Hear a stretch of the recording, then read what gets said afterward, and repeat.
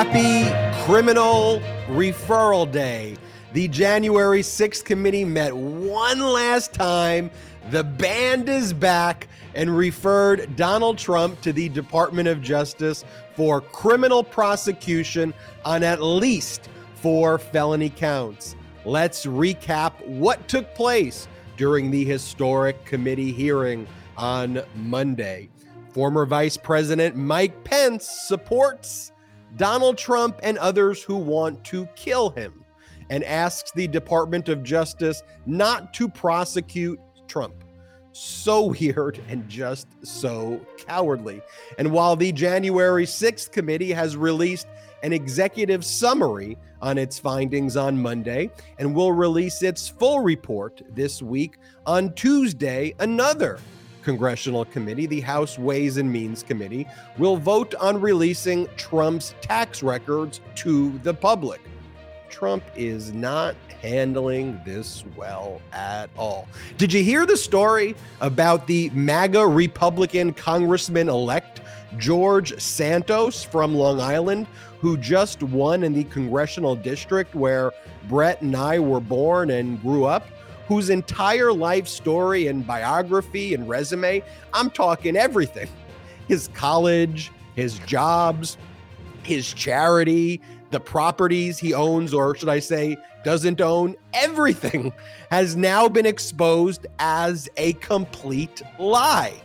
This is the Republican Party. And yes, this is the Republican Party that has spent this past week focused on butt plugs and sex toys and porn. This is their new green M&M meets Mr. Potato Head and Dr. Seuss on steroids. We're not making this up. This is like the main issue that Republican leaders are out there talking about in their speeches, on their tweets, everything. We will, I guess, talk about it on this episode of the Midas Touch podcast. And meanwhile, in normal land, American taxpayers are profiting from President Biden, who cut a brilliant deal to refill our strategic petroleum reserves when oil prices are now down, after selling some portion of the reserves when oil was at its highest. The simple lessons, folks, it's economics. Buy low, sell high, and never listen to a Republican's advice on anything. This is the Midas Touch podcast. I'm Ben Meiselas, joined by the one and only Brett Meiselas. Jordy Meiselas is still on a honeymoon. He's not on the honeymoon, but Jordy is out tonight. But it feels like he's on a perpetual honeymoon, which is great. But oh my gosh, just such a wave of news. Great to be here with you, Ben. We have so much to discuss. Somebody said that you look like a more put together version of Rick Santorum on this show, but meant that as a compliment, that you look good. Who said that? When did they say that? Like in the comments, I just saw it scroll by, and I was like, yeah, and I was like, I think that sounds like a diss, but I think they meant it in a nice way. I think they were just referring to your outfit with the vest, which I think is quite sharp there, Ben. But you're starting to see, and moving on from that, you're starting to see just this stark difference. Not starting, but it's just becoming. It's reaching a boiling point right now of the difference between people who are living in, let's call it, reality, and people who have who are trying to gaslit the world and have maybe even gaslit themselves into believing an alternate reality. And those lies are finally catching up to them. I think the January 6th committee today did a great job of laying out those lies, of laying out the truth, the actual facts of what happened on January 6th, wrapping it up with a nice little bow and delivering it in a box just in time for the holidays to Jack Smith at the Department of Justice. So let's recap. The January 6th committee held its final public hearing today. The committee recapped many of its findings from the previous hearings and emphasized that all roads lead back to Donald Trump, setting the foundation for criminal indictments. They played a nearly 12-minute video summarizing key evidence and testimony from its investigation. Don't worry, we're not going to play you the full 12 minutes here, but let's break down some of the key portions. For example, where Chair Benny Thompson described how accountability now must come in the criminal justice system. Play the clip. We've never had a president of the United States stir up a violent attempt to block the transfer of power. I believe nearly 2 years later, this is still a time of reflection and reckoning. If we are to survive as a nation of laws and democracy, this can never happen again. How do we stop it? This committee will lay out a number of recommendations in its final report. But beyond any specific details and recommendations we present, there's one factor I believe is most important in preventing another January 6th, accountability. So today, beyond our findings, we will also show that evidence we've gathered points to further action beyond the power of this committee or the Congress to help ensure accountability under law. Accountability that can only be found in the criminal justice system.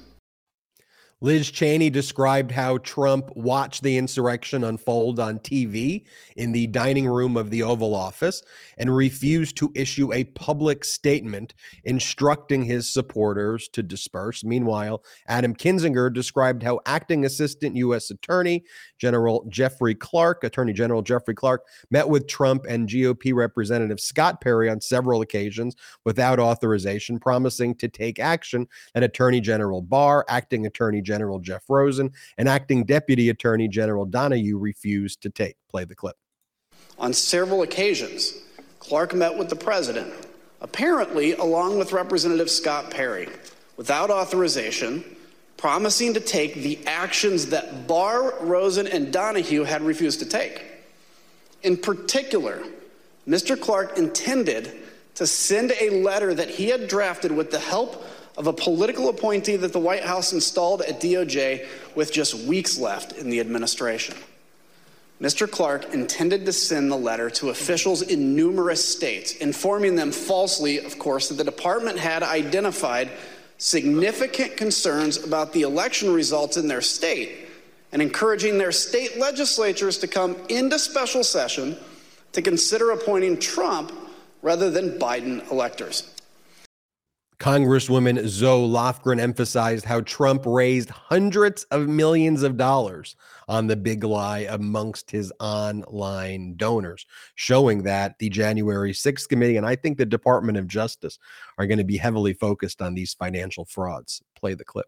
Ex-President Trump's decision to declare victory falsely on election night wasn't a spontaneous decision.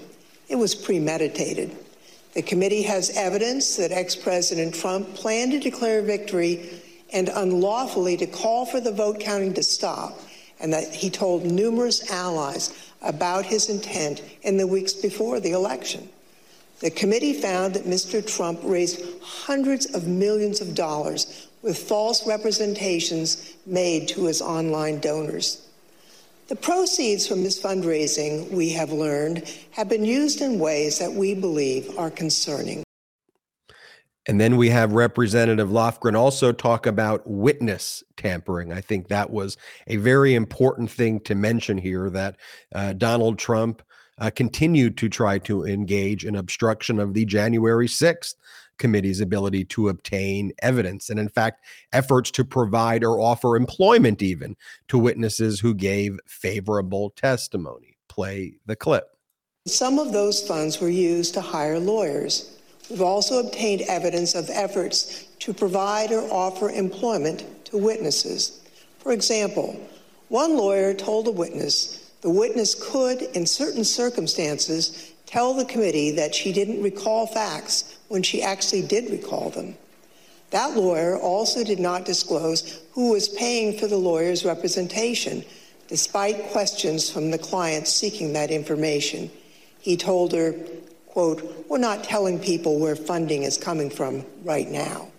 We've learned that a client was offered potential employment that would make her, quote, "financially very comfortable" as the date of her testimony approached by entities that were apparently linked to Donald Trump and his associates.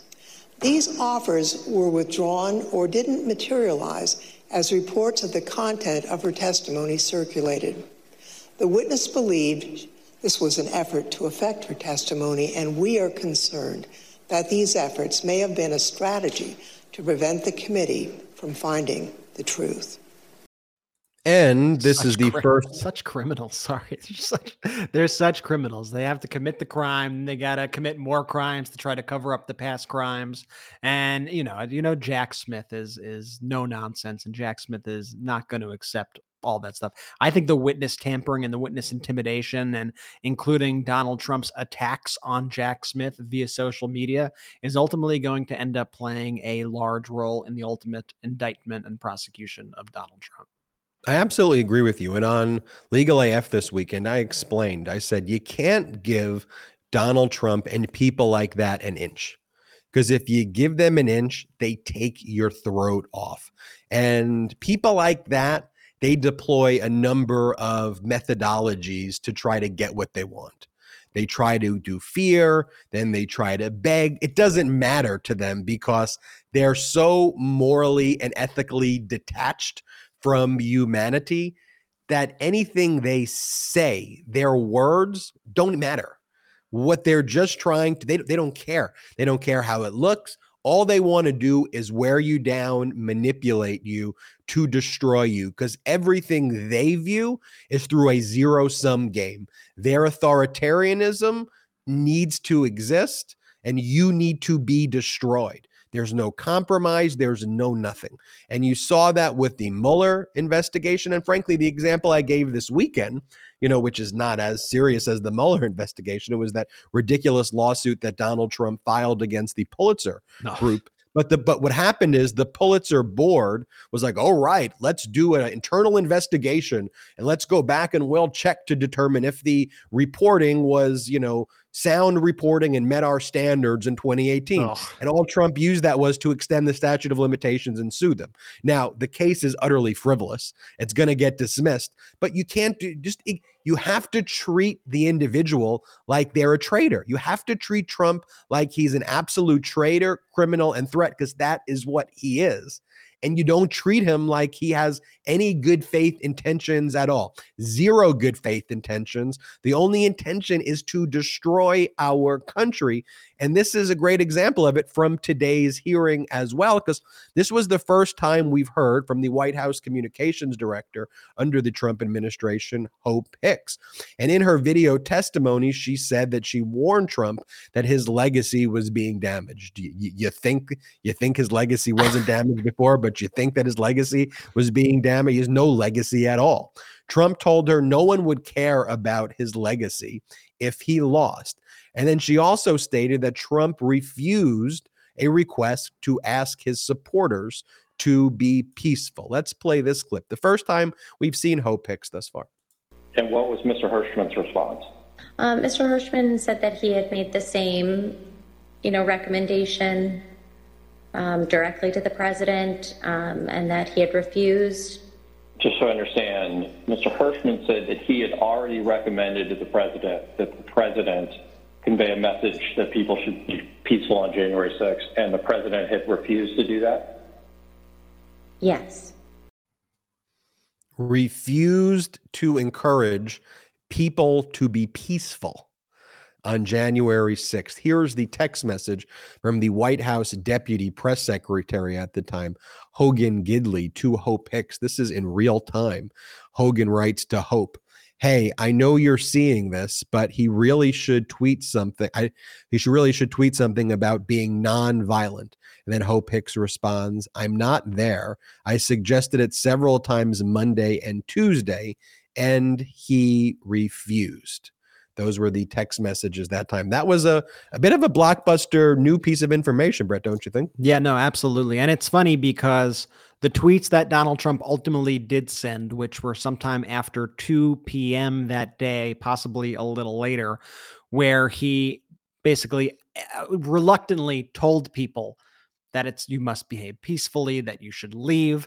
those are what his most ardent supporters point to and go, look, he didn't incite an insurrection at all. Look, he's telling them to respect the police. Look, he is telling them to be nice. Yeah, after he incited the insurrection, after the police were already being killed, beaten, having their eyes gouged out, after the Capitol was ransacked, after they smeared feces across the walls and broke into Speaker Pelosi's office and went on the floor of the House, after all that happened and after he got all this pressure from anybody, he sent one tweet or two tweets, and you are trying to act like that's your evidence that absolves him of guilt. It is gaslighting at its worst. It's absolutely sick. The guilt is just so obvious. Everybody knows it. Hope Hicks, not a Democrat, let me tell you, Hope Hicks, one of the closest people to Donald Trump during that administration, and she saying flat out right there that they tried everything in their power to get Donald Trump to call it off, to say to be peaceful, to say to be nonviolent, and instead, what did Trump do? Nothing. He watched it on TV with glee because he loved every single second of it. By the way, in the executive summary, it was a 161-page executive summary. About 120 of those were actual pages. The rest were footnotes, but like big, long footnotes that like really analyzed the things. But one of the things that they talked about is a number of individuals who provided evasive testimony. Hope Hicks was one of them, but that was one soundbite. They were able to get other individuals who they said were either not forthcoming or were evasive, included Ivanka Trump, Hope Hicks, Kayleigh McEnany, and a few others. But that was in the report there. And then we get to the time where we finally get the referrals in the hearing. And Jamie Raskin, who was on the subcommittee that made the recommendations for criminal referrals against Trump. These would be referred to the Department of Justice, and these criminal referrals against Trump and John Eastman for now. The vote to refer was unanimous. And let's play the video of the announcement of the first referral. In the context of resolving evidentiary privilege issues related to the crime fraud doctrine in the Eastman case, U.S. District Court Judge David Carter examined just a small subset of our evidence to determine whether it showed the likely commission of a federal offense. The judge concluded that both former President Donald Trump and John Eastman likely violated two federal criminal statutes. This is the starting point for our analysis today.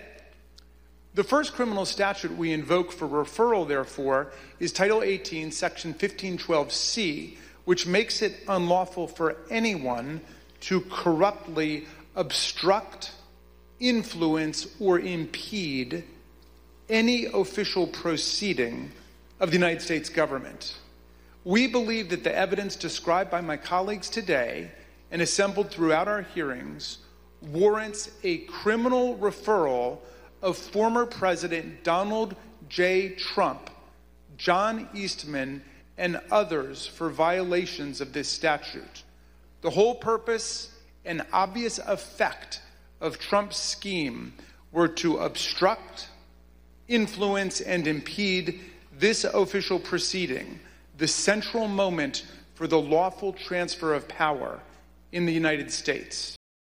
The January 6th committee went on to make four referrals, four separate criminal charges referred to the Department of Justice based on Donald Trump's conduct. That included obstruction of an official proceeding, which you just heard, 18 U.S.C. 1512 C2 to be specific, conspiracy to defraud the United States, 18 U.S.C. Section 371, conspiracy to make false statements, 18 U.S.C. Section 1001, and inciting, assisting, or aiding and comforting an insurrection, 18 U.S.C. Section 2383. And in addition to those crimes that were referred today, the committee left open there are other potential charges that they may refer and other charges that they will let the Department of Justice take the evidence that they've set forth and to make, its own charges. Look, The Department of Justice can do what it wants to do regardless. The Department of Justice is not bound by this. The Department of Justice, if it doesn't want to, doesn't even have to read it. But I think Jack Smith, in his thoughtful, deliberative way, will undoubtedly take a look at this. It is a big deal. This is the first time this has ever happened in our nation's history. I can't emphasize that enough, the historic nature of this. And I think Jack Smith will view this as important and persuasive, but Jack Smith's going to do what Jack Smith does on his own. In addition to the criminal referrals, 4 Republicans were referred to the House Ethics Committee, an ethical violations for failure to comply with congressional subpoenas. These Republican members of Congress include Kevin McCarthy, Scott Perry, Jim Jordan, and Andy Biggs. Brett, your overall thought about today's proceeding? I think it's twofold when you got the proceedings. I think you have the research, which is then going to be turned over to the Department of Justice. And I hope that they turn over as much as they can. I hope they turn over all of it personally, but it seemed like they were going to be turning over specific portions of their research that were specific to the crimes that they were referring. I wish they would just give everything over, but that's one play. But I think the biggest thing about this committee is that this is a committee for public consumption. This is the public TV show, if you will, that's breaking this down to people. And so, it's funny when you go online and you see some people criticizing, Merrick Garland, some people criticizing Jack Smith, some people criticizing the January 6th committee. And sometimes they pit one another against each other and they go, Jack Smith and Garland, they're working way too slow. Look at all the stuff the January 6th committee's doing. Look, I saw it. You saw the hearing. You saw what they released. They released that video. And it's just the nature of what it is. You have the January 6th committee who is purposefully putting on a public show for the American people. And then you have Jack Smith and the Department of Justice who are quietly building their case, having private grand juries established and evidence go through the proper channels. And so it's just the nature of how the law works. One of the things that I was also curious in watching that is we've seen a lot of these seditious conspiracy charges of late. So I was wondering, why wouldn't they refer seditious conspiracy? I don't know if you have any thoughts on it. I still don't know 100% why they didn't, but I noticed in the report, thanks to a flag from Kyle Cheney of Politico, that they did mention seditious conspiracy in that 161-page report. They said the Department of Justice, through its investigative tools that exceed those of this committee, may have evidence sufficient to prosecute Trump under sections 372 and 2384. Accordingly, we believe sufficient evidence exists for a criminal referral of Trump under those 2 statutes. So it seems like they basically said, hey, Department of Justice, we think that you have enough evidence to proceed here. We're not necessarily going to put our finger on the scale there, but ball's in your court. I think you guys could take it from here. What do you think about that one?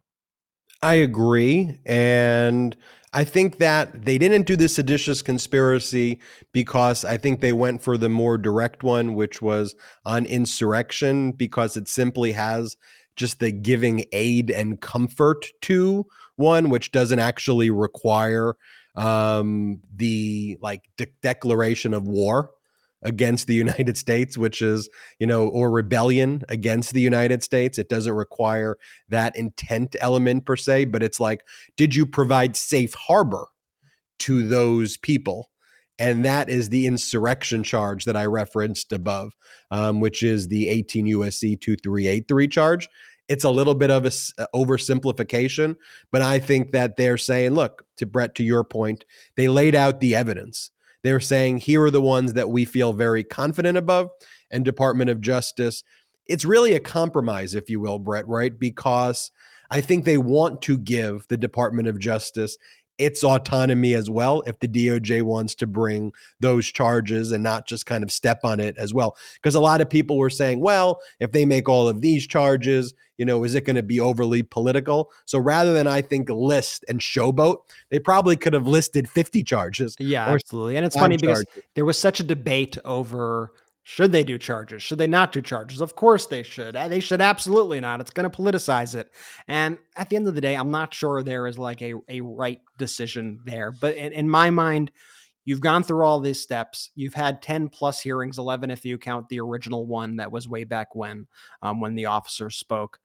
You want to ultimately deliver something, I think. You want to have a conclusion. And I think the crimes here are so clear that I think it was the right decision to make these criminal referrals. But if I'm being totally candid and honest, if they didn't make criminal referrals, I wouldn't have cared either. Like I strongly disagree with you there. I would have cared a lot, and I think you would have cared a lot. And why do you say that? Let me explain to you why. It goes back to what I said before. If you give Donald Trump an inch, he takes your throat. So the moment you don't make the criminal referral, what does he say? Exactly what he said in the Mueller report. He goes, they went through this whole process. Good point. I'm vindicated. They made no criminal referrals at all. I'm innocent. And you and most rational people would say that's not what they did. And he would say they had all the evidence. They went through 10 weeks. They wasted all the taxpayer money and they found nothing. I'm 100% innocent. He would have said that right away. You've convinced me. I'm with you 100% because that's absolutely 100% how that would have played out. Done that. And that's why I think ultimately the January 6th committee, when you weigh it, and ultimately someone makes the argument in the room that I just made, you can't counter that argument. It's impossible, and you have to do it because he's such a thug criminal traitor. No, you're so right. You're so right, by the way. You're so right. You're so right. You're so right. I take it. I convinced you like that. Okay. So let's talk about Mike Pence. So before today's January 6th committee hearing, Mike Pence goes on Fox. And let's just play the video of Mike Pence before I just say specifically what he said. Play it. You don't want to tease it up here? I don't want to tease it up. I just want to show it. I'm purposely delaying so I could find it. It's that pathetic that I just want to show it. But one of the things that Pence says is he hopes that the Department of Justice will not bring charges against Trump. And he said is that while I think what Trump did was reckless, he goes, I don't think it's a crime. I don't think it's a crime to get bad advice from lawyers. I don't think it's a crime. So I think it would be doing a big misservice. I love the impression. All right, I got the clip. Let's play it. Okay. But when it comes to the Justice Department's decision about bringing charges in the future, I would hope that they would not bring charges against the former president. I don't look. As I wrote in my book, I think the president's actions and words on January 6th were reckless. But I don't know that it's criminal to take bad advice from lawyers. And lawyer here, it is criminal. It is criminal. What are you talking about? If a lawyer told you go murder someone and then you murdered someone, you can't get to go, my lawyer told me to. My lawyer told me to do it. It's my lawyer who said murder the person. And I did it. I killed the person. Now, the lawyer should be charged also, but the lawyer doesn't make you innocent. And this is like Pence's whole thing too, like where he's promoting the book. I mean, he's like, and he does that weird like breath thing that he does where it's like, as I said in my book that you could buy for $19.99, wherever books he advertised the book. He used it as an opportunity to advertise his book. As I said in my book, the conduct at issue is reckless. It's definitely reckless, but is it criminal? And what I mean by that, telling someone to murder me, and then the person tries to murder me and hang me. Are you asking me, is it criminal? Let me ask you this question. Did his lawyer tell him to do it? Because if his lawyer told him to do it, I don't know. I'm a conservative first. I'm a Christian second. Jake, I'm a Republican third. And so, were they Republicans who wanted to kill me? Because if they were Republicans and their lawyer told them it was okay, I'm going to give them a pass on this one, Jake. Do we have the clip where he actually did? So I think there was a town hall, and I hope we have the clip this time, Brett, where Jake Tapper was holding this town hall and seen it. But I could have showed you, like, this was his whole line that he did on all of his interviews. So this one just happened to be on Jake Tapper, where whenever he's asked, so why'd you support the election deniers who wanted to kill you? Like, these people called for you to die and then they like tried to kill you. Why do you support them? And he goes, well, I'm a Christian and I'm a conservative and I'm a Republican. So even if you don't do things that are Christian-like or conservative or Republican, if you tell me they are, I'm going to give you a pass. Brett, play the clip. Well, I've often said I'm a Christian, a conservative, and a Republican in that order. But I'm a Republican. And once Republican primary voters had chosen their nominees. Okay. Who does Mike Pence appeal to? I still do not understand who is his audience. The Trump people hate him. The Democrats hate him. Independents hate him. I don't know who he's vying for. I don't know who his book is for. Who is the target audience when he runs his presidential campaign that he's trying to run? Who is voting for him other than Mother or maybe the Fly? No, the Fly doesn't like him. I guess he's got maybe Mother in his corner.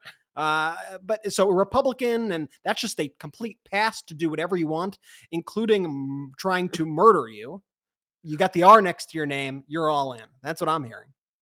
He does the finger. Play it back one more time. So I want to show people, like, he makes, like, when he says the line, he like speaks in his head to himself. He's like, you nailed it. Nailed it. You fucking nailed it, Mike. Well just done. Like, by the way, he's the kind of guy who like sits in front of the mirror and rehearses every little facial expression, every kind of way he speaks, the way he emphasizes certain consonants and vowels. Like, he sits there practicing and he gets up there, he goes, fucking nailed it. Well, Jake, I've said it before. I'm a Christian. I'm a conservative. And I'm a Republican. Play the clip one more time, Brett. Well, I've often said I'm a Christian, a conservative, and a Republican in that order. But I'm a Republican. And once Republican primary voters had chosen their nominees. Who talks like that? If someone talked like that to me, I'd be like, dude, get away. What are you doing? Ben is vigorously pointing his finger at. He's doing a Pence. That's good. That's who communicates. Like, these people are like fascist zombie weirdos. Like, there's no, and dangerous. Like, there's no other way around. Like, if that person believes that, how do you have a normal conversation with him on literally any topic if that's where his mind is going? It is utterly insane. And so the report by the January 6th committee is not the only report that Donald Trump is worrying about this week. He's also worried about the fact that the House Ways and Means Committee is voting to release Trump's tax returns. They will be meeting behind closed doors on Tuesday regarding the release of 6 years of returns, Donald Trump's personal tax returns, and the tax returns for all of his businesses, 2015 to 2020. Now, this is good, right? This is accountability. Every single president has been releasing their tax returns. I think it is incredibly important to release tax returns. But I have to say this. I really like, in many respects, the reporting here of Jennifer Rubin. So I don't want to totally be like, Jennifer Rubin, what are you doing? But like, on this one take, I'm a little confused. And let's put the take up here. I mean, she identifies as, conservative, but anti-Trump political commentator. And she's done good reporting, good investigative pieces on Trump. But I think she really misses the point here. And this is what her article was about. Can we pull up, Brett, the statement that she makes where she says, releasing Trump's tax returns now has all the appearance of petty payback. She goes, I'm hard-pressed to think of any legislative proposal that might come from the returns, let alone from their public release, and saying that Democrats no longer have a reason to release Trump's tax returns. I could think of about 10,000 reasons that's why we would, argument. what type of, one, how about just the legislative proposal that people who run for the highest office should have to turn over their returns? How about to determine if he was a complete and total traitor, which we know he is, but how about that as a legitimate legislative purpose? How about a legitimate legislative purpose to make sure that individuals who run for the office of presidency don't engage in tax fraud, aren't tax cheats? How about that legitimate legislative purpose? Like, I could keep going on and fill up the entire show, but why? There's nothing petty about it. In fact, it's the opposite of petty. What is petty is Trump also lying. And Trump said he was going to release his tax return. He was just waiting for the never-ending audit to be complete, which of course is more gaslighting of it. The pettiness is on the Republican side. It's not petty for us to want transparency at the highest office, nor does it set any bad precedent at all. Because what's the precedent? We should hope in the future that if you want to run for the highest office, you're not afraid to show your tax returns. There should be certain things that are disqualifying. Brett pulled up the tweet from Jennifer Rubin. And again, I want to emphasize, there's a lot of reporting over the years that I think is really, really good. I just think this one misses the mark, and it misses the mark going back to the theme, Brett, that I said earlier, which is you can't give someone like Trump an inch. You can't give a fascist an inch. You can't appease these people at all. You can't. You have to recognize they pose a mortal and existential danger to our democracy and to your life, to your family's life, to members of your community's life. And that should matter. That should mean something. I know that the MAGA Republicans, when it comes to COVID, don't care that 1 million people die of COVID. Like, to them, that's just a rounding error. But to us, this is life or death. It's not an exaggeration, Brett. And here's the fatal flaw in the argument also. If your whole thing is, this is just in the past, Trump is not president anymore, why would Democrats do this? Oh, this just feels like petty revenge. The guy's announced his candidacy. He's running right now. We're going through the same issue right now. And if you don't have accountability for him then, you're certainly not going to be able to get accountability for him now. And these sort of slippery slope arguments that people have been making over the past few years drive me up the wall. It's like the Pence statement on the show. Whenever anybody, and it's not just Republicans, it's a lot of people in the media. You occasionally see a Democrat say it. They say something like, well, what kind of precedent will it set if we indict a former president of the United States? Well, I think it sets a precedent that if you incite an insurrection against the United States of America, guess what? You get prosecuted and something will happen to you. Rather than, oh, if you lose an election, let's look at the opposite precedent that you want to set here.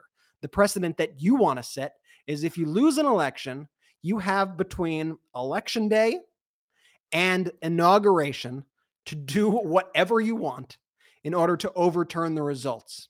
And if you are successful leading up to inauguration day, guess what? You get to be king. You get to be dictator. If you're not, American democracy proceeds. That's the precedent that you want to set by having these ridiculous arguments. It's absolutely insane. You know, the ability to hold Trump accountable would actually be made very easy if the essentially entire Republican Party didn't become complete traitors, right? What separates this from Watergate, a few things, but one of the things, at least there, you had a bipartisan consensus that the break-in at the Watergate was unlawful and illegal. Compared to Trump's crimes, that would just be like something that took place on a random Thursday at 4:30 p.m. Wouldn't even register. It wouldn't even register as a thing.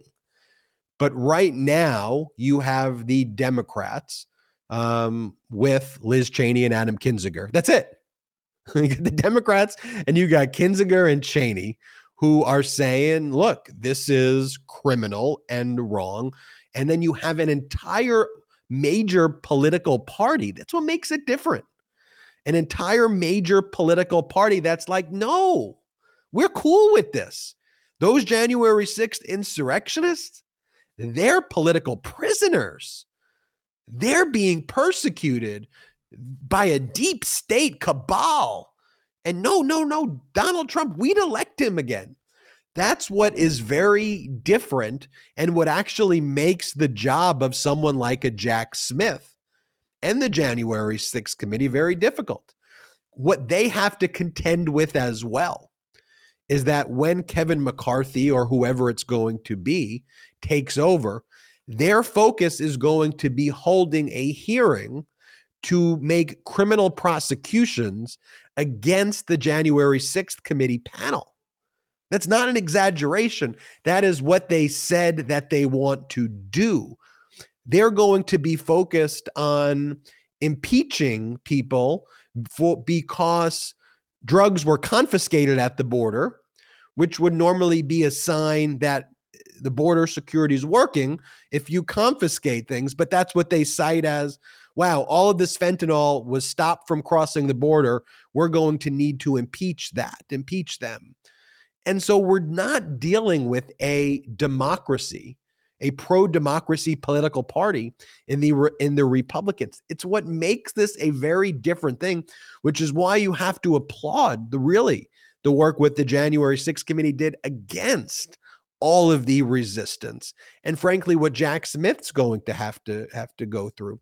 Stick with us here because we've got a lot to discuss. We got to talk about Republicans' new main issue, which is butt plugs, sex toys, and porn. That's what they've been talking about. We got to talk about the curious case of George Santos, the new MAGA Republican congressman-elect from Long Island, who's literally lied about his entire life story, where he worked, where he lived, things he owns, being a financier. Like, the guy's entire background appears to be just a complete and utter fraud. You're not going to want to miss our breakdown there. And we got to talk about some good Biden news and refilling our strategic petroleum reserves. Before going there, I want to talk about our next partner.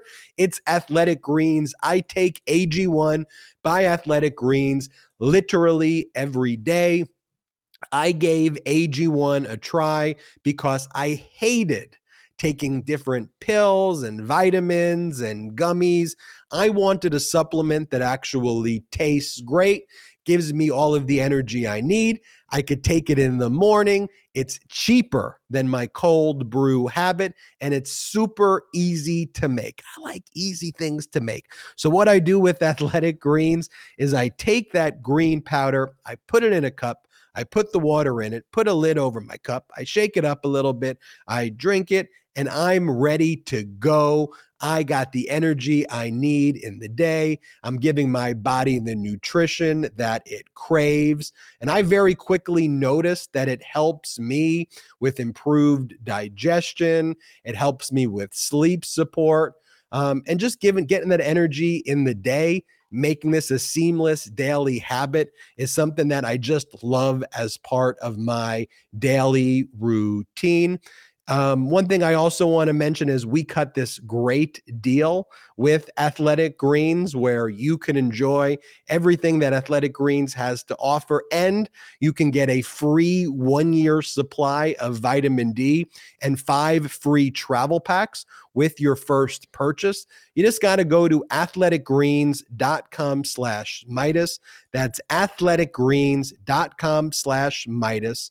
Go there now. Check it out. I think you will love Athletic Greens the same way that I love Athletic Greens' AG1. It's a daily routine that has really paid off for me. I hope it will pay off for you. And being cheaper than that cold brew habit and tasting really good, I can't recommend it enough. So please check out Athletic Greens. Again, the website is athleticgreens.com/Midas. And I also want to talk about our partner, Hover. Hey, Midas Mighty, we're going to take a quick second to talk about Hover, one of our sponsors. Have you ever thought about starting your own business, creating a brand, sharing your wealth of knowledge with the world, using your years of experience to create something for yourself? Hover wants to help you take the first first step in getting your ideas off the ground. If you have a brand that you've always dreamt of building or a business you want to take online, the first step is finding your domain name. Hover makes this super simple with a clear and straightforward user experience, easy to use tools, and truly amazing support from friendly humans. It's never too late to step up to the plate and share what you have to offer.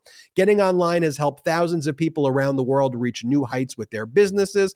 In addition to the classics like .com, you can get extensions like .shop, .tech, and .art with over 400 more to choose from.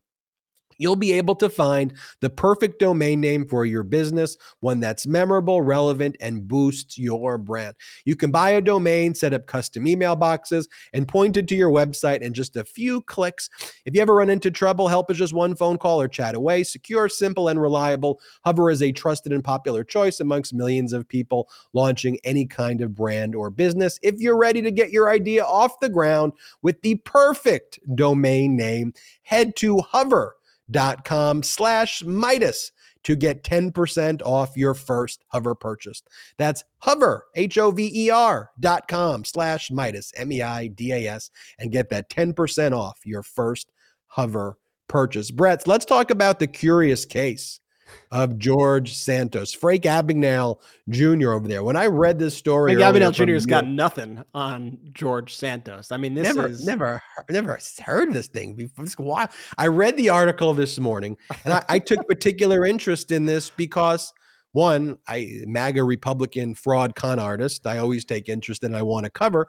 But then I saw this is the new Congress member. This is the Congress member elect from the 3rd Congressional District, and after some redistricting, this is the district where Brett and I grew up in. This is in Nassau County. This would have been Brett and our congressman growing up. This is the congressional district. When I was in college, it was the 2nd congressional district, and the Congress member was Steve Israel. But that's who I interned for when I went to GW. Basically, this is the successor to Steve Israel, who left his job. He was replaced by Tom Suozzi. Suozzi was the New York Nassau County supervisor who took that seat, which then became New York's 3rd congressional district. Suozzi left to run against Kathy Hochul for re-election, which was so the Democrat left to run against a very strong Democratic candidate for governor, which was a completely pathetic and horrible move to make. Shout out to Kathy Hochul, who's been on the Midas Touch podcast. You do not challenge Kathy Hochul, who's a superstar. It's the most ridiculous thing on the planet. It's honestly so frustrating. It's such an example of Democrats shooting themselves in the foot. This should have been a House seat that we won. Instead, you had Suozzi, whose name I mainly remember because every time we would go to the park and he was the town supervisor, his name was literally all over all the parks that we went to growing up. Is really the main reason. The beaches, everywhere. But he decides, instead of running and having the incumbency, that he's going to give that seat up to run in the primary against Hochul. And the result is we lost the seat. And not only did we lose a seat, but we lost a seat to one of these deranged MAGA Republicans. And as with all things MAGA and all things far-right extremism, MAGA don't exist without a huge heaping of fraud brushed right on the top, because all these people are absolute frauds. It's actually the number one thing I think. In order to be MAGA, you need to be totally full of it, 100%. And so recently we spoke about this Young Republicans Gala in New York. And we mentioned that there were some of these Congress people elect that were at this event. So one of the people at this event was George Santos, there with all the MAGA extremists. This was the event, right? This was the butt plug event, right? So look how these stories tie together. Look at all this. And so the story comes out now that George Santos, and I recommend you read, by the way, the article's in the New York Times. You can check it out online. I did a good hot take on it on YouTube too. Yeah, and you can check out Ben's hot take. Who is Representative-elect George Santos? His resume may be largely fiction. Mr. Santos, a Republican from New York, says he's, quote, the embodiment of the American dream, but he seems to have misrepresented a number of career highlights. New York Times in the headline going for the understatement of the century. Misrepresented. The guy lied about his entire life. So he said he went to Baruch College. Never happened. He said he worked for Goldman Sachs and Citigroup and that he was an investor. Never happened. He said he owned an animal rescue charity with a bunch of dogs and animals and had this whole nonprofit. does not exist. He lied. Not only did it not exist, the one event that he apparently was involved in with an actual animal rescue group, he never actually, according to the person who threw the event, who actually ran the charity, the money that was raised, he never actually gave them the money, who he said where the money was going to. So just also in kind of the Trump pressure. But Brett, it just gets worse. It does get worse. So he's also a wanted criminal in Brazil, apparently, too. He's an international fugitive. I'm not you legitimately can't make this up. He's a wanted international criminal who has been on the run from Brazilian authorities for check fraud. Guy has faced multiple evictions for failing to pay rent, including in a rent-stabilized apartment that he had in Sunnyside, Queens. He was fined over $12,000 for that in a civil judgment. And he would make these statements throughout the pandemic also. He would say, complaining about the pandemic-era eviction moratorium, he said, and it's horrible English, so excuse me, these are Santos's words. He said, "Will we landlords ever be able to take back possession of our property?" Guy wasn't a landlord. He was not a landlord. He claimed to be a landlord of 13 properties. Not only was he not a landlord of 13 properties, when you go back and you look at the eviction orders in New York, he was evicted not once, but twice as a tenant. The first time in Queens for not paying $2,200. Then he was fined over $12,000 for not paying $10,000 in rent. So he was a tenant who was evicted by landlord for not paying rent. Then he pretends to be a landlord and goes after tenants in the speeches that he's making. So make that make sense. But Brett, he never held up until like 2021, as far as we know from the reporting, he like never held a job that made any real money. Like there was something called like Link Bridge Investors in 2020, which he listed on his he ran in 2020 and lost to Swazi for that same congressional seat. And he listed on that disclosure that he was making $50,000 a year. And then he worked for this other entity that was like Highland Investment or something from Florida that was determined to be a Ponzi scheme, and it was sued by the SEC. He was never sued personally, but that entity was sued by the SEC for running a $17 million Ponzi scheme, but no money until there's this entity called DeVolder that comes into the picture like in 2021.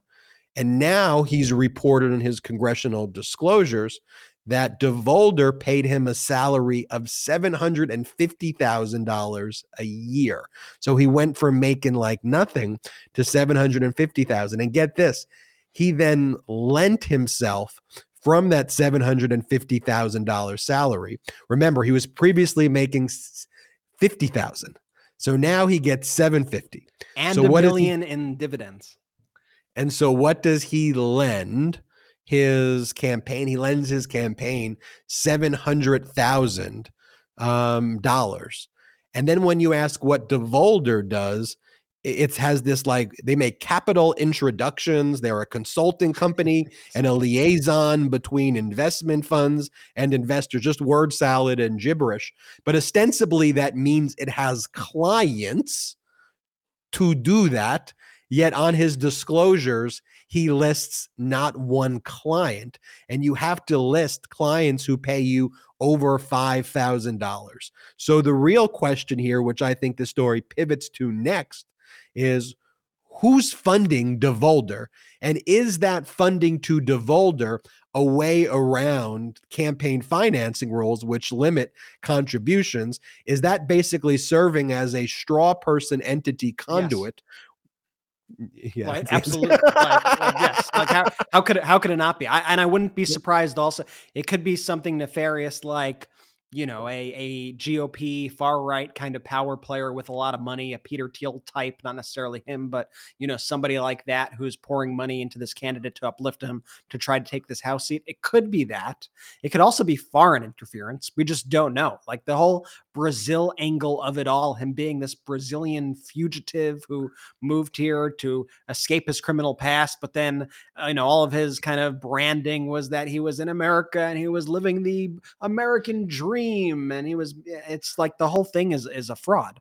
And every single sentence of this New York Times piece is more shocking than the next. Like, my mouth was agape while I was reading this thing today, line by line by line. I kept sending it to people. I was like, could you freaking believe this? Could you freaking, and how is it coming out now after the elections, after That's a great all of point. this happened? That's I a mean, great that point. And is look, absolutely crazy. one thing we can say is why the New York Times hold the story until now. And I think it's a fair point to raise, but also we got to give some criticism, I think, where criticism is also due on the Democratic Party in Long Island, particularly, Yep. and why wasn't this, or the Democratic Party in general, or more specifically, the opponent, he's running against the guy named Zimmerman. Why wasn't this opposition research done when it seems to be fairly rudimentary? Like, these are public records that were found in Queens. You could go call up Goldman Sachs and Citigroup, and that's what New York Times did there, and then find that out. Why wasn't there any digging done? Specifically, this would have been the red flag right away. He reported $50,000 a year in income in 2020, and now he just lent himself $700,000. So why wouldn't that? Why, even if you were too lazy to do the research, which to me you could do in 5 minutes, but why wouldn't you just say this if you were running against him? And where'd the $700,000 come from, people? He used to be making $50,000. Now why don't you do that? And Ben, I want to specify also, it's not just the 750 also. It's 750 plus over $1 million in dividends for the country. So that's in the course of a year, at least $1.75 million that he's taking in from this company that apparently has no clients because it's illegal for him not to list the clients on the disclosure document, or he's just hiding them. This company that nobody knows what the heck they do, that has a description that doesn't quite make any sense as to what they do. Nobody's ever heard of it. The whole story, everything that he does is sketchy. Like, is his name even George Santos? I don't know. Like, legitimately, who is this person? Nobody really knows, I guess. I think that there's got to be a lot more exploration done here. Look, we don't have, other than the reporting and the red flags, and as a litigator who's litigated in this issue of schemes like this, I could just say what the red flags are. That's all we know now, but we should definitely look more into this. Hopefully New York Times is looking more into this. Hopefully Democrats are looking more into this. And I'm hoping that this gets exposed, and we will, of course, be right on this story here on the Midas Touch Network. Let's go to Republicans focus on dildos, butt plugs, porn right now, Brett. It's a rough transition. I was thinking you never ask, Ben. It's a rough. There's really no other smooth way to make that transition. So we'll just get Ben. If you get the lube from the aisle that Marjorie Taylor Greene was hanging out with in Walmart, I mean, I was nice smooth insertion of this topic. I mean, I'm not going to go there. I mean, because Ben likes to keep it clean. Ben likes I could have so went there because I said, let's get to the bottom of it. And then I had just so you know, I had the transition. So I want to just let everybody know. Ben's pissed that he didn't get the joke. I didn't know how to do it in a smooth way, but I did say, let's get to the bottom of it. Speaking of, let's get to the bottom of it. Let's talk about butt plugs. So I just didn't do it because I wasn't sure how appropriate it would be or not appropriate. But anyway, I just said it anyway. So, okay. So Marjorie Taylor Greene floated this in front of the New York Young Republicans. So she picked the venue where she would speak in front of children to test this. So I'm not joking. So like the teenager Republicans and like the young adult Republicans who gather at the New York City Young Republican event. She talked about a few things. One, how her and Bannon would have led an armed insurrection and they would have won. That was one of her points. And the other point that she made was that she was so upset about them selling sex toys at the Walmart next to, near her district or Walmarts in general. Do we have that clip of her, Brett? I don't know that one. No, that's from last show. The issues that American people are talking about at the dining room table when they go, you know what, Mom, Dad, everything's my biggest problems in life. I just want to talk about butt plugs. So I thought it was a one and done. Like I thought it was like, okay, they're real. This is what they're going to be really focused on, but they really are. And so just on her own, again, the same way in her speech, she just brought it up. This is what she tweets out to the public. She goes, at Walmart, many of your customers in my district are reaching out to me about sex toys being sold in your Dalton store. They're extremely upset and horrified that sex toys are being sold openly next to children's toothbrushes. This is grooming. Then she shows the photo of it. And let's assume she added this. The district I represent, Georgia's 14th, is firmly opposed, firmly opposed to any and all grooming and sexualization of children. It is largely Christian and conservative. We believe in protecting our kids from perversions and raising them with good moral family values. They're taking a real hard stance to the best of our abilities. Now, here's the thing though. Like, let's be rational. Like, so let's assume that this is let's assume it's a valid photograph, right? And that really is the photo and that exists. So first off, children don't shop for their toothbrushes. Let's just put that aside. The parents are shopping for the kids. It's not 4-year-olds and 5-year-olds in the aisle. I don't know how shopping works. And so assume that Walmart believes that placing that to adults who are going to buy that, they then look at that and go, you know what, I'm buying this, and maybe their market testing shows that sells. So let's just assume that's what took place. Let's say you don't like the placement of it there, and you think that, you know what, if you want to make that placement in the back or put the placement somewhere else, I think it's a fair point. Like, I don't want to discount the point that, when you walk into a family store, should sex toys be in a location where it's like the first thing that you see, or even just open to everybody? Could there be a discrete area where it's sold? Like, we can have a conversation about it. I think it'll be a weird conversation because if that's really bothering you, just ask the manager, like, write a letter to the store. Like, your powers of a legislator and your time should be very important to you and scarce. And you spending all of your legislative time and your power and your emphasis focused on this issue. And then when you tie this issue, though, to grooming, and it's not grooming, it's not Walmart grooming and making it a Christian and a conservative thing, and then taking it in that direction, it's like, again, as I mentioned from the outset, I'm okay to have a rational conversation if someone said to me, hey, do you think that that's good placement of it by the toothbrush? And I'm like, where is it? Like, where is it in the store? And they'd be like, well, lots of kids go by it. I'd be like, you know what?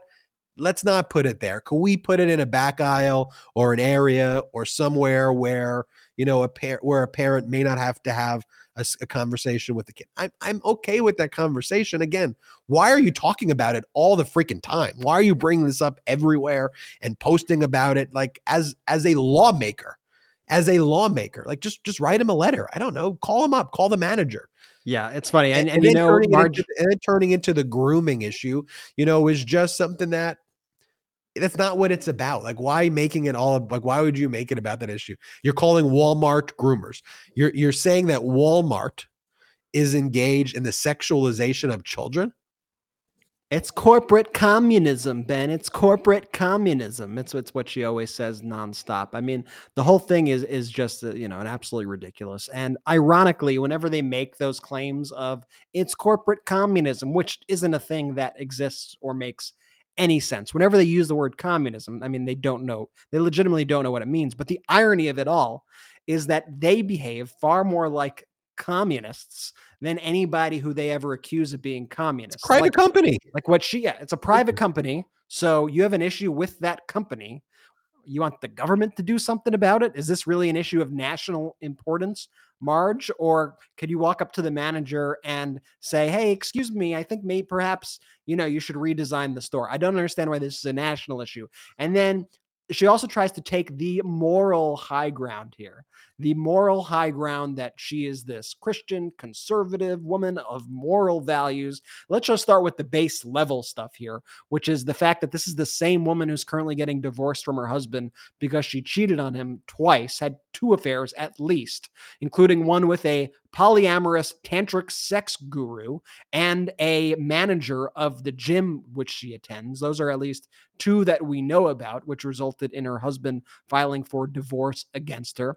But that is far and away not the most despicable thing about Marjorie Taylor Greene. I mean, is inciting insurrections and being part of insurrections, is that a moral Christian conservative thing to do?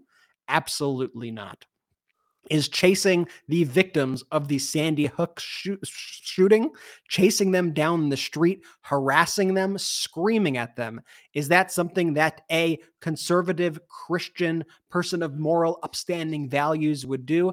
Absolutely not. So once again, it is utter projection, and she is the last person who should ever be speaking about morality, the teachings of religion and Christianity, the last person to tell you how to live your lives. I mean, it's absolutely the very last person that you want you or your kids to emulate is Marjorie Taylor Greene.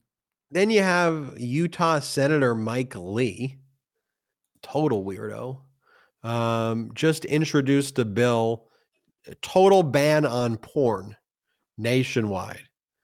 It should also be noted that studies have shown that the redder the state, the more porn is watched. And if you ever seen those studies too, where it talks about the search results as well from those states, it's it kind of further highlights the hypocritical nature of what's going on in those states as well, to put it lightly. But porn viewing is at its highest levels in the Bible Belt. But that's their focus right now. Like, they're focused on all of the issues. This is what we talk about on the My Decision podcast. Like, I'm not bringing it up just to talk about, hey, look, Republicans, they want to ban porn. And Marjorie Taylor Greene, she's talking about sex toys. There's a bigger point that always needs to be made when we do these segments. And it's that the pro-democracy, pro-normal party, which right now is the Democrats, are out there fighting for things like jobs and improving working conditions and access to education and healthcare access and lowering the cost of prescription drug prices and improving our infrastructure, bringing manufacturing jobs here. How do we make sure we help our veterans with the best healthcare imaginable? How do we protect a woman's freedom over her body? How do we make sure that all human beings are treated with dignity and can marry the person who they want to marry without big government stepping in and saying, you can't marry that person in the LGBTQ plus community? We're talking about these critical issues that impact America. And do I agree with Democrats on every issue? No. But I do know that my differences are usually regarding the degree versus the fact that they want to overturn the government. And so while Republicans are talking about all of these issues and then talking about pro-insurrection, Democrats are fighting for issues that all Americans should care about. And that's the key highlight point here when we bring these comparisons up. And then you look at like Charlie Kirk's Turning Points event. It's another like WWE style conference where they all say the same things. They all come out of this on this stage, and it literally looks like a WWE stage. And like someone comes out and they have like the pyrotechnics and smoke and the rock music, and it's like, it's wild. And then they go out there and they don't talk about they never talk about what they're going to do. They just go on with the same things about trying to divide the country. The Democrats want to shove the pronouns down your throat. They're trying to throw pronouns at you. Do you like pronouns? Like, that's literally the issues that they talk about there. I mean, you have Charlie Kirk talking about parents. Get your kids out of public schools right now and put them in my Turning Points academy. By the way, Charlie Kirk not only dropped out of college, he tried going a second time and dropped out again because he just couldn't handle it. And by the way, no, that's fine though. Yeah. I want to be clear. 100%. Like, you don't have to go to college to be successful at all. I don't want to make you think that I don't feel that way. But Charlie Kirk's now endorsing his own academy. He's trashing education, trashing colleges, and created his own college, his own education, where the end point is no education. And they describe it as a rescue mission. It's a rescue commission of stopping the woke and stopping the CRT. And just play the clip of what he says. It's just that. Not to mention the newly launched Turning Point Academy, which we're actually having the Educators Summit right now. And if any of you want to homeschool your kids, or if you want to get your kids at a government school, you should do that yesterday and talk to us at Turning Point Academy how we could supply curriculum, training, and have you execute a rescue mission for your kid or grandkid out of the government schools and into Turning Point Academy and say, well, Charlie, what do you stand for at Turning Point Academy? Super simple. We believe there is a God and you are not him. We believe in the natural law. No CRT, no wokeism, no queer theory, no LGBTQ nonsense, no postmodernism, no post-structuralism, pro-American, pro-freedom, pro-liberty, ideas and curriculum for the next generation, unapologetically educating the next generation around truth. He literally just said a bunch of word salad. Yeah. Made up terms that they're against. Insane. If they are having trouble with pronouns, just wait till they get subjects to get to subjects and predicates. That's going to absolutely blow their mind. And for the people who are listening, they can't see the lower third that goes over that clip as Charlie Third is speaking. But he's also selling his book called The College Scam.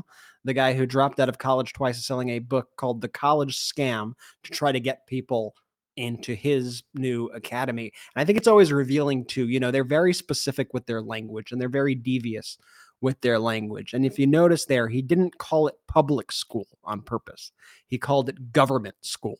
Get your kids out of government school, which is a real intentional thing to try to scare people who are naturally fearful about the government to pull their kids from the school and homeschool them with Charlie Kirk. I mean, I cannot think of a worse idea than that. And if you want to speak about grooming, that right there is actual grooming. That is actual grooming your ideology, taking these kids, making them, basically trying to brainwash them into your ideology, taking them out of the real world, taking them out of real world interactions, and instead indoctrinating them with this far right extremist train of thought.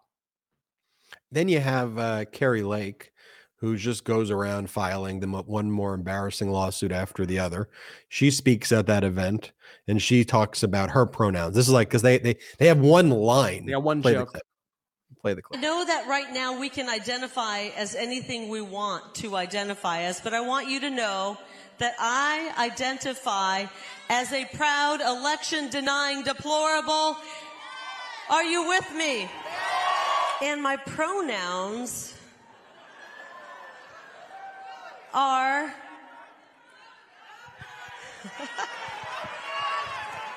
I just saw another red light go off, by the way. And my pronouns are I won.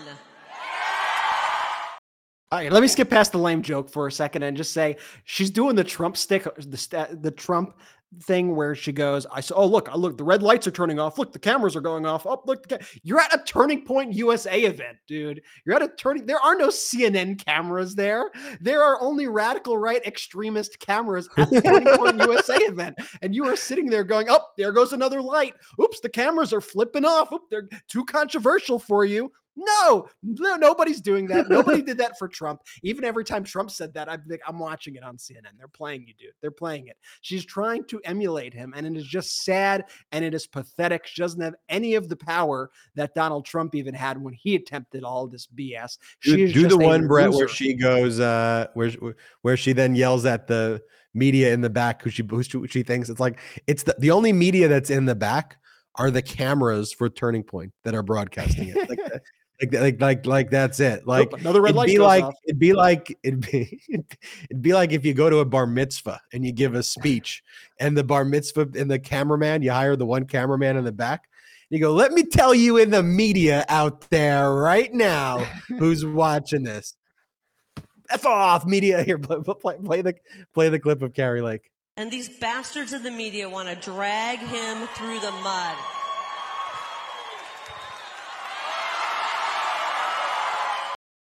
And she lifted up her arm at the end as if she was giving the finger to the media cameras. Once again, the media cameras are Charlie Kirk's cameras. Like, there's no one else there. Yeah. It's the bar mitzvah videographer. Yeah, it's Charlie Kirk hired these people. You hate them? What's your message here? I don't even get it. Okay, then go to in Mar-a-Lago, where she speaks to. There's only one clip I want to play of her. The Log Cabin Republicans event at Mar-a-Lago, and so she could speak about anything, and this is the two things that she says to the Log Cabin Republicans. First, play the one where she told them that 80 to 100% of men in the media are gay, and that the conservative politics is full of gay men. Play that one. How many of you are in media in some way, shape, or form? Raise your hand. There's a few of you. This is no secret. 80, 90, 100% of the men in media are gay. Okay? And so all of my friends, when I worked in media for 30 years, were the most amazing, fun, smart, savvy people in the world, gay men. And the one thing I really was going to miss when I walked away from the media was my gay friends. Turns out I get into politics, and I had no idea conservative politics was full of gay men as well. And then play the one where she says that it's harder to be a conservative and come out as conservative than it is to be gay and come out. But the people in this room had to come out twice, right? And how many of you would say it's harder to be a conservative and come out than it was to be gay and come out? I actually had to come out as well. Okay, now the media's like, oh my God, Carrie Lake is gay? What? No, but when you work in the media, and if you're fair and honest in the media, you don't put your politics front and center, you keep it in. And so when I walked away from the media and I was unshackled from that restriction of speaking my mind and jumped into politics and could finally speak my mind, it was the most freeing, liberating thing ever. What are their political beliefs? I genuinely, other than being part of the cult of Trump, supporting the insurrection, supporting the QAnon cult, coming up with things that they make up that they're against, where they say we're against the woke and we're against CRT and we're against government schools. I know they're against everything. There is no political ideology that they have other than hate. They're not talking to Americans about issues that matter to Americans. But who is President Biden? Just like doing the work. President Biden's doing the work, right? Head down each and every day, doing things for the country. Brett, talk to us about these strategic petroleum reserves and why it's so important. Yeah, I wanted to talk about this because I thought it was absolutely a brilliant move. And it was something that a few months ago when President Biden decided to sell the strategic petroleum reserves, the SPR, in order to get oil out there into the market to bring down prices. When that happened, there was so much criticism from the right and honestly, just from the media at large here. There were a lot of people saying, how could he do that? What are you going to do here? This is ridiculous. How dare you drain the oil reserves right now? Meanwhile, you look back now, it was an absolute no-brainer, and President Biden turned a profit on this deal for the American taxpayer, and I'll explain how. So earlier this year, the administration sold oil from the Strategic Petroleum Reserve at $96 a barrel. So that was at a key time. Ukraine had been invaded. Gas prices were going up. We didn't want to be as reliant on foreign sources. We needed to bring down prices as they were rising. So President Biden made this decision. Now, at this moment in time, President Biden bought back even more oil for the reservoir at $72 a barrel. So he sold it at $96, and now he's buying it back at $72. For anybody who's ever traded stocks or has taken third grade math class, you probably know that that's a good thing to sell something at a higher price than buy it back at a lower price. You know that that means you have made a profit. And so despite the criticism, this is a huge win for the American taxpayer. This is a huge win for the administration. Literally nothing bad about this whatsoever. But if you are not all that bright, or if you were just looking to try to make everything an issue, then perhaps it is a problem for you. And so we saw this happen with Lauren Boebert, who probably didn't even know what she was reading, but she saw a Newsmax report about Biden buying back the reserves, and she immediately went on the attack. And let me pull up her comment here. Her comment says, "So let's go over this. Trump stocked up our reserves at record low prices. Then Biden emptied it out to get through the midterms. Now he's going to stock it back up at a much higher price. Pathetic as usual."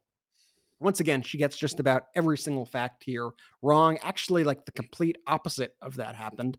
Biden, like I said, emptied it out, aka sold it at $96 and bought it back at $72. But let's not get facts get in the way of Boebert's narrative here. Anyway, that is a huge win for the American people. I think it's important that we revisit that story because of how, how much Biden was criticized, but now you look back and you go, that was absolutely brilliant. And I think to bring this episode full circle, Ben, when we were talking earlier about the Pulitzer Prize and how, like, why would the Pulitzer Prize, why would they even give him that string? Like, why would they even say, oh, you know what? Well, we looked it up, we investigated, and in fact, we came to the conclusion now, blah, blah, blah, blah, blah, blah, blah, blah, blah. What I like about what the Biden administration's doing now is they are just like no nonsense. They are just shutting people down as they should and treating the people who are fools like the fools they are. So Fox News had asked the White House apparently for a comment. It was this like trolly kind of story that they were doing about Biden appointing queer activists to an HIV advisory council. And they asked the White House for a comment. The White House at first didn't respond immediately because what all these media organizations do, and it doesn't matter if this is a so-called left organization or right organization, they'll say, we're writing the story. The deadline's at 2 p.m. We need your response. And it might be like 1 p.m. And, that's how they get, oh, well, we asked them and there was no comment. So I guess it's what it is, right? So Fox probably pulls something like that to them. Well, the White House actually gets back to them and they respond with this. Their official comment was a picture of a t-shirt that said, "Uncle Sam doesn't care, snowflakes." That was a comment to Fox Digital that the Biden administration made in regards to this story. You got to treat these people kind of like the fools they are, right, Ben? I mean, this is just absolutely. When I saw this, I was like, just fight fire with fire. That's what I like to see. And it's so smart too, using the symbolism as well that the right has tried to co-opt and then use that symbolism back at them in front of their audience. It's really a brilliant move. And so when a Fox viewer sees that and they see Biden's calling them snowflakes and they go, wait a minute, what's going on here?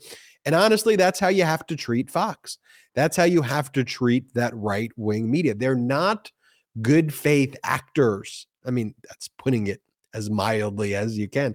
They are not just bad faith actors. They are the worst faith actors who are trying to take away our faith in democracy. And so you got to push back, you got to punch back, and you got to not just hit him with the truth, but hit him hard. And I like that we have gloves off Biden, that we have someone who's fighting for the American people, who's laser focused on the issues. And by the way, who I think's done an incredible job already, the Democrats' new leader, Hakeem Jeffries. I mean, he's been crushing it, coming out with strong statement after strong statement. I like the fact, too, that in a lot of these committee hearings so far, you see Democrats testing how to deal with the MAGA Republicans as well. So you see Eric Swalwell, for example, going to someone like a Jim Jordan and saying things like, well, you supported the insurrection and your Twitter handle said this. And then they don't know what to say. They don't know what to say when they're confronted. So when you could get them in front of the cameras in these high profile moments and confront them with the truth, you could really make some great points. And I think it's going to resonate with the American people. But this episode comes full circle, Brett, because just like you said at the outset, the contrast is so stark between Democrats doing things and Republicans talking about all of these bizarre and deranged and dangerous issues. And I think we're going to see that in the coming weeks, months, years, as we approach 2024. And Brett, as you showed out, the House Republicans say that their top priority is going to be to probe the Biden family, and on a list of things that were polled that the American people care about, anything related to Biden is at like the lowest of the low percentage of what they want to do. But when you party like the Republicans, you have no political things that you stand for. You don't care about the people. That's all you have. That's all you have. Want to thank everybody for watching this episode of the Midas Touch podcast. Hey, please, please, please, before we go, make sure you hit the subscribe button right now.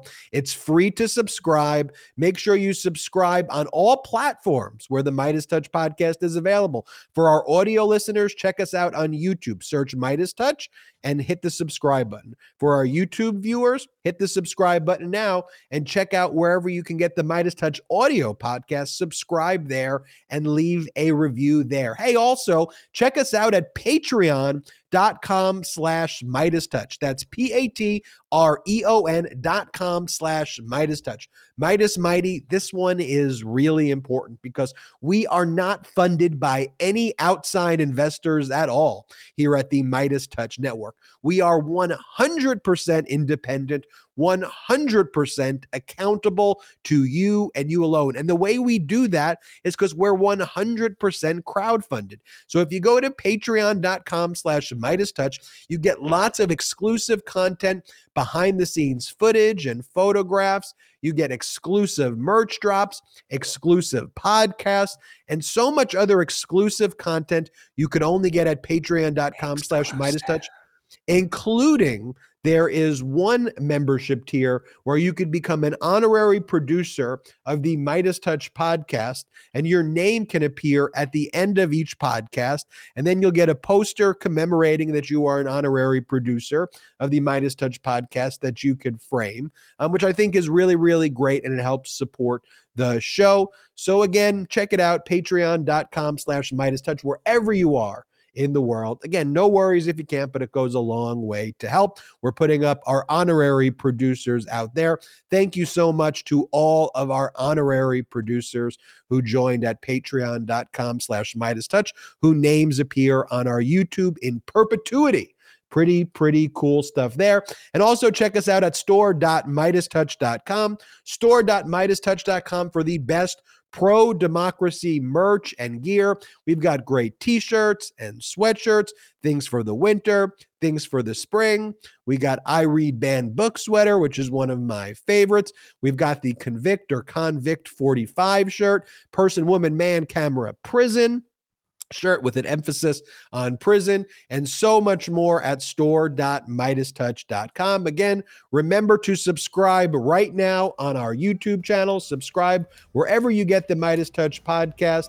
Brett, it's so great spending this time with you. It's a pleasure. We'll keep fighting for democracy with you, the Midas Mighty, who we are so grateful for. None of this is possible without you. Now go on and spread the message of democracy. Until next time, I'm Ben Meiselas, joined by Brett Meiselas. Shout out to the Midas Mighty.